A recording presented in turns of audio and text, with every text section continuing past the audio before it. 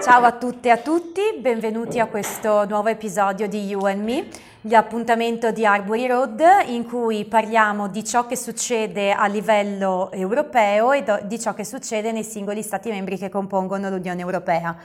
Vi ricordo che Arbury Road è un progetto indipendente, quindi se volete seguirci il nostro sito internet è www.arburyroad.eu dove potete trovare i nostri contributi e se vi va anche lasciarci un piccolo contributo, che anche il più piccolo contributo può fare la differenza. Questa sera siamo qui per parlare di una questione che a me è molto cara, ossia la tutela dei diritti delle donne incinte, precisamente in Italia, precisamente in Veneto, precisamente a Padova. E siamo qui con Margherita Colonnello, che ringrazio innanzitutto per essere qui, che è candidata alle prossime elezioni amministrative che si terranno a Padova il prossimo 12 giugno nella lista del Partito Democratico a sostegno del sindaco Sergio Giordani. Ciao Margherita. Ciao a tutti e a tutte. Allora, appunto, siamo qui per parlare di maternità che è fortunatamente uno degli argomenti di cui si parla più spesso e appunto più frequentemente. Si parla però sempre comunque principalmente in termini di astensione dal lavoro. Si omette un po' però di parlare di tutto quell'iter che le quasi neomamme devono affrontare sia durante la gestazione che subito dopo il parto. Ecco, quindi Margherita, vorrei iniziare con una domanda molto base, cioè secondo te se le donne durante questo periodo sono sufficientemente seguite e assistite in termini sanitari, psicologici ed emotivi? Cosa si può e cosa si dovrebbe secondo te fare di più? Intanto grazie Giorgia, grazie ad Arbury Road per darci la possibilità di affrontare questo argomento rispetto al quale, lo ammetto, non sono al 100% documentatissima perché come un argomento del genere una donna lo incontra in una certa fase della vita. Io mi ci sto affacciando, quindi ho l'esperienza di molte amiche, raccolgo anche la frustrazione di queste amiche e il mio interessamento è quindi prima di tutto emotivo e solo di recente sta iniziando a diventare politico, quindi se mi permetti vorrei prima fare una considerazione di carattere culturale, poi proviamo a sviscerare invece qualche tema di carattere amministrativo politico perché ce n'è da dire e soprattutto ce n'è da fare. Intanto dal mio punto di vista è piuttosto indicativo del livello di civiltà in cui siamo, poiché si parla di maternità e non si parla di genitorialità. Già soltanto dall'uso di questo termine così insistente, soprattutto legato all'ambito economico lavorativo, capiamo che il tema della generazione di figli e dell'allevamento dei figli è un tema ancora strettamente legato alla figura della donna. Infatti, come sappiamo, esiste il congedo di maternità ed è obbligatorio, mentre stiamo ancora facendo tanta fatica ad ottenere il congedo di paternità. Un passo c'è stato con questi 10 giorni, ma notiamo tranquillamente lo squilibrio tra 5 mesi e 10 giorni, uno squilibrio che si traduce poi in termini economici sul fatto che le donne hanno maggiori difficoltà in ambiente lavorativo e vengono assunte meno degli uomini perché sono lavoratrici che appunto stanno a casa 5 mesi potenzialmente, e da un punto di vista sociale con il fatto che i bambini e le bambine nascono e crescono in un contesto in cui la figura di riferimento è soprattutto la mamma. Ed è soprattutto la mamma anche perché da quando la nostra società è diventata una società nucleare e non più una società comunitaria, mentre prima avevamo un'intera comunità che si prendeva cura dell'allevamento dei bambini, oggi di fatto abbiamo la mamma, se questa mamma è fortunata, i nonni, se questa mamma se lo può permettere, una babysitter. Quindi veramente una vera solitudine racchiusa in un termine, maternità. Una solitudine che dal mio punto di vista dobbiamo assolutamente combattere, prima in termini culturali, insistendo sul ruolo dei padri e anche sul ruolo delle comunità, e in secondo luogo agendo anche sul piano appunto politico e amministrativo. Allora, da questo punto di vista, non so se forse vado un po' troppo lunga, credo che nella nostra regione in particolare il principale problema nella gestione della maternità nei mesi che precedono il parto sia legato al progressivo impoverimento dei consultori. Magari dopo approfondiremo questo punto, però ecco, la legge che prevede la gestione dei mesi precedenti non è una cattiva legge, è una legge degli anni 90, la legge Bindi, che ha di fatto previsto per ogni donna la possibilità di accedere a una cura gratuita e competente presso i consultori territoriali. Le donne vengono teoricamente prese in carico da ginecologhe o ginecologi e da ostetriche e ostetrici presso i consultori e in questi luoghi ricevono consulenza di carattere medico e fisiologico e anche in parte di carattere psicologico. Questo come dovrebbe essere, ma sappiamo che in Italia tra legge e applicazione ne passa e nella nostra regione passa tutto quello che Zaia ha tagliato rispetto ai servizi territoriali, rispetto alla sanità e al sociosanitario in particolare.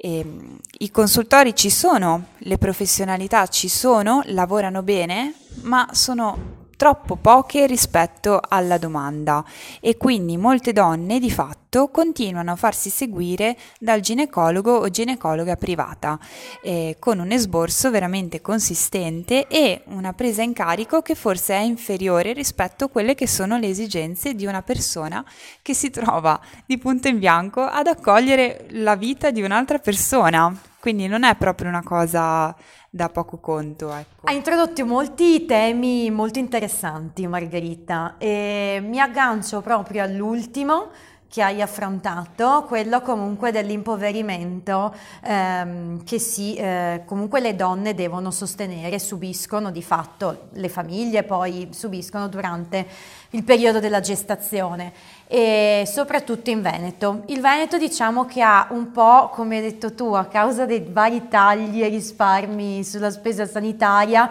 varie problematiche. Una di queste problematiche, per esempio, è quella della diagnosi prenatale.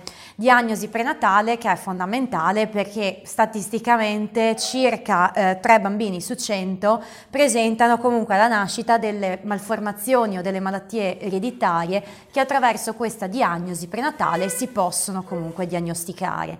E si possono diagnosticare tramite degli esami che non sono invasivi, come per esempio l'ecografia, il test combinato, il test del DNA fetale o altri esami più invasivi come la villocentesi e l'amniocentesi che vengono effettuati generalmente se ci sono dei fattori di rischio particolari o se i primi test non invasivi danno esito positivo.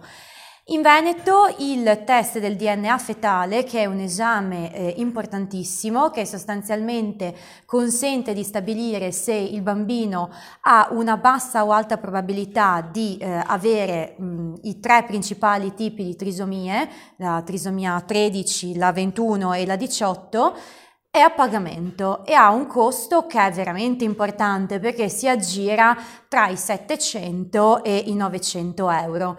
E questo è chiaramente un problema perché oltre comunque all'ingente costo per chiunque, ma crea proprio un problema in termini di accessibilità. Non tutti possono comunque effettuare questo esame per condizioni economiche più o meno differenti. Così come ci sono anche altri test e comunque il test del DNA fetale è un test non invasivo perché si effettua tramite un mero esame del sangue, così come anche il test della fibrosi cistica, per esempio, che in Veneto ha una grandissima incidenza, è comunque soggetto al pagamento di un ticket. Ora, quello che vorrei chiederti io, Margherita, è questo: trovi giuste queste misure? Cosa cambieresti e in che termini? Allora, Il tema è assolutamente molto vasto. Una cosa che forse va integrata rispetto al mio discorso di prima è che in realtà moltissimi esami sono gratuiti. Il costo che la donna sostiene è il costo della visita ginecologica. Volevo precisare questo perché poi non sembri che siano tutti a pagamento. Insomma, in realtà un po' di civiltà l'abbiamo raggiunta, ecco. Un po', ma probabilmente non tutto. Certo, ci possono essere molte discussioni bioetiche rispetto a questi test. La cosa che però è assolutamente inaccettabile è che alcune famiglie se lo possono permettere, altre famiglie non se lo possono permettere. Ecco, di fronte a un'ingiustizia simile, credo che tutto lo Stato dovrebbe reagire e reagire presto, e dovremmo essere molto più decisi nell'avanzare questo tipo di rivendicazione.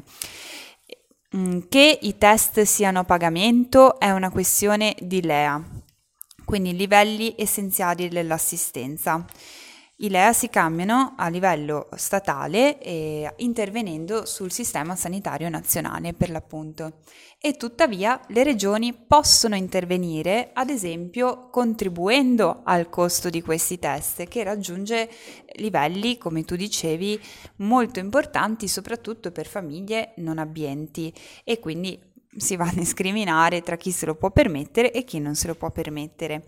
E sono orgogliosa di dire che il mio partito a livello regionale ha avanzato una proposta per appunto contribuire a questi test, depositando una mozione nel luglio del 2021 a firma Bigon Camani. Vanessa Camani è peraltro una consigliera regionale eletta qui a Padova, e forse anche su questi temi potremo chiacchierare insieme, perché ritengo che abbia dato un contributo attraverso questa mozione molto importante al dibattito. Ne sono molto felice, anche perché basta fare 100 km in Emilia-Romagna, per esempio, il test del DNA fetale è completamente gratuito. Quindi si crea proprio una disparità di trattamento delle donne da regione a regione. Parliamo di città che Padova, Bologna, per esempio, sono a meno di 100 km, quindi spero veramente che questa mozione venga accolta e si faccia un passo in avanti verso la civiltà. Comunque non solo test e visite, le donne comunque durante la gravidanza devono frequentare anche i corsi preparto, quindi quello che vorrei chiederti è se ritieni che tali corsi, cioè se ciò sia sufficiente e se tali corsi rispondano alle esigenze delle donne. Per quanto riguarda i corsi preparto, c'è una diversificazione in Veneto a seconda delle ULS. Ci sono alcune ULS che migliori, altre che invece possono migliorare. Sicuramente il Covid ha scombussolato tutto il sistema, e adesso bisogna compiere uno sforzo per ripristinare quello che c'era prima, e laddove c'erano dei margini di miglioramento, migliorare. Purtroppo le donne che sono rimaste incinte e hanno avuto una gestazione negli anni del Covid hanno dovuto partecipare a corsi preparto online, spesso in orari non confacenti agli orari lavorativi, senza la possibilità di accedere a registrazioni, e essendo collegate in 100-120 a fronte di un unico speaker, di un'unica esperta o di un unico esperto a disposizione. Quindi la loro fatica è stata più grande, e infatti adesso qui entro un po' nell'opinione, nel sentito dire, meglio esplicitarlo, però alcuni riferimenti e amicizie che lavorano nell'ambito proprio dell'ostetricia mi riferiscono come sia anche cambiata la modalità del parto in questi anni, e ci siano stati molti meno parti fisiologici e molti più parti problematici, anche perché appunto le donne arrivavano con uno stress maggiore a causa di questa insufficiente assistenza. Speriamo comunque che questo rimanga un problema circoscritto a questi anni. Naturalmente bisognerà in qualche modo riconoscere la fatica di queste donne, ricordarlo, fare in modo che non sia la fatica di altre donne in futuro, e anche, mi piace sempre dirlo, di altri padri, perché comunque a questo tipo di informazione possono accedere anche i futuri papà, e sempre di più dobbiamo puntare a una cultura che appunto sia della genitorialità più che della maternità, posto che la fatica la facciamo noi. E quindi sì, rispetto a come immaginiamo il momento del preparto, intanto auspichiamo che si torni a come era prima del Covid, e poi capiamo in quali ULSS sia possibile e doveroso implementare il servizio. Altro discorso è in quello che succede immediatamente dopo il parto. Lì sì c'è maggiore carenza, che inizia con di fatto uno sganciarsi della donna e del padre, ma soprattutto della donna, con le sue problematiche fisiche, fisiologiche, rispetto a un'assistenza che sia oltre che medica anche psicologica, e poi questo sganciarsi continua di fatto fino a tutti i primi anni di vita del bambino, perché nonostante gli sforzi che anche la nostra amministrazione ha fatto rispetto ad esempio al tema degli asili nido, c'è ancora molto da fare per rendere il servizio realmente accessibile per tutti e tutte, e via dicendo. Poi nelle scuole si è disinvestito nell'educazione alla genitorialità, nell'accompagnamento alla genitorialità. Questa è una proposta che noi peraltro come Partito Democratico abbiamo inserito nel programma del Partito Democratico per queste elezioni, e speriamo di recuperare il ragionamento all'indomani del 12 giugno. Ecco, diciamo che appunto hai menzionato proprio la fase immediatamente successiva al parto, e circa il 10-15% delle donne soffrono della cosiddetta depressione postpartum, che è una sindrome comunque anche molto pericolosa se non diagnosticata e trattata nel modo adeguato. Quindi vorrei chiederti se secondo te le neomamme, anche dal punto di vista psicologico, sono sufficientemente seguite oppure no, e dopo il parto, e soprattutto perché uno dei pochi aspetti positivi della pandemia è che per fortuna ci ha restituito una maggiore sensibilità alla salute mentale, al tema della salute mentale, tant'è che anche il comune di Padova ha comunque attivato 2 nuovi servizi di ascolto sia degli adolescenti che degli over 60, quindi vorrei chiederti se è prevista un servizio analogo anche per le neomamme o se avete in previsione di introdurlo. La depressione postparto è appunto un fenomeno che in realtà è preso in carico dal sistema pubblico, per fortuna. C'è la consapevolezza di quanto sia importante curare la temperatura psichica della donna nelle ore, nei momenti subito successivi al parto, e il sistema è attrezzato per l'emergenza, nel senso che le donne vengono valutate dalle ostetriche in primis nei momenti successivi al parto, e qualora venga pensato che ci sia un rischio medio o acuto di entrare in depressione postparto, viene attivato seconda o il supporto psicologico presso i consultori pubblici o addirittura il supporto psichiatrico. In tal caso la donna viene mantenuta in ospedale finché non viene presa in carico appunto dallo psichiatra. Questo è appunto per i fenomeni che emergono direttamente dopo il parto. Per fortuna molte donne, la gran parte in realtà, riescono a vivere serenamente anche questi momenti e tornano a casa, e in questo caso non incontrano la depressione, ma forse penso incontrano una sorta di solitudine, e non vengono adeguatamente supportate in questa loro nuova vita. Cioè, per tanti mesi, per 9 mesi, hanno frequentato dei corsi che li preparavano a questo momento così importante. Esiste ancora troppo poco, molto poco rispetto a tutto quello che viene dopo, che è letteralmente il resto della vita. E questo non per dire che il pubblico e il sistema sanitario debbano prendere in carico la responsabilità di una famiglia. E non possiamo delegare che cosa vuol dire crescere un figlio, avere l'emozione di stare con lui o con lei, di formare una famiglia, di sbagliare insieme, di fare cose belle insieme.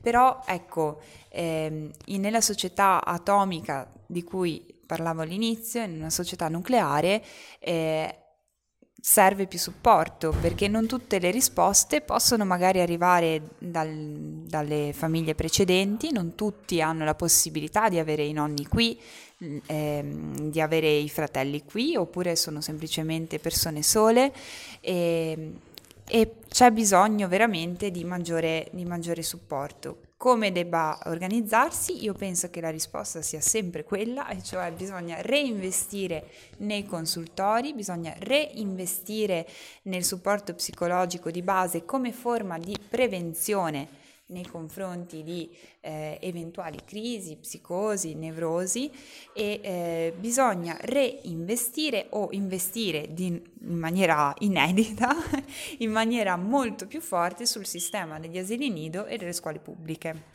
Grazie Margherita, grazie per tutti gli spunti che ci hai dato questa sera, ti auguriamo anche in bocca al lupo per le lezioni e buona serata a tutti e a tutti.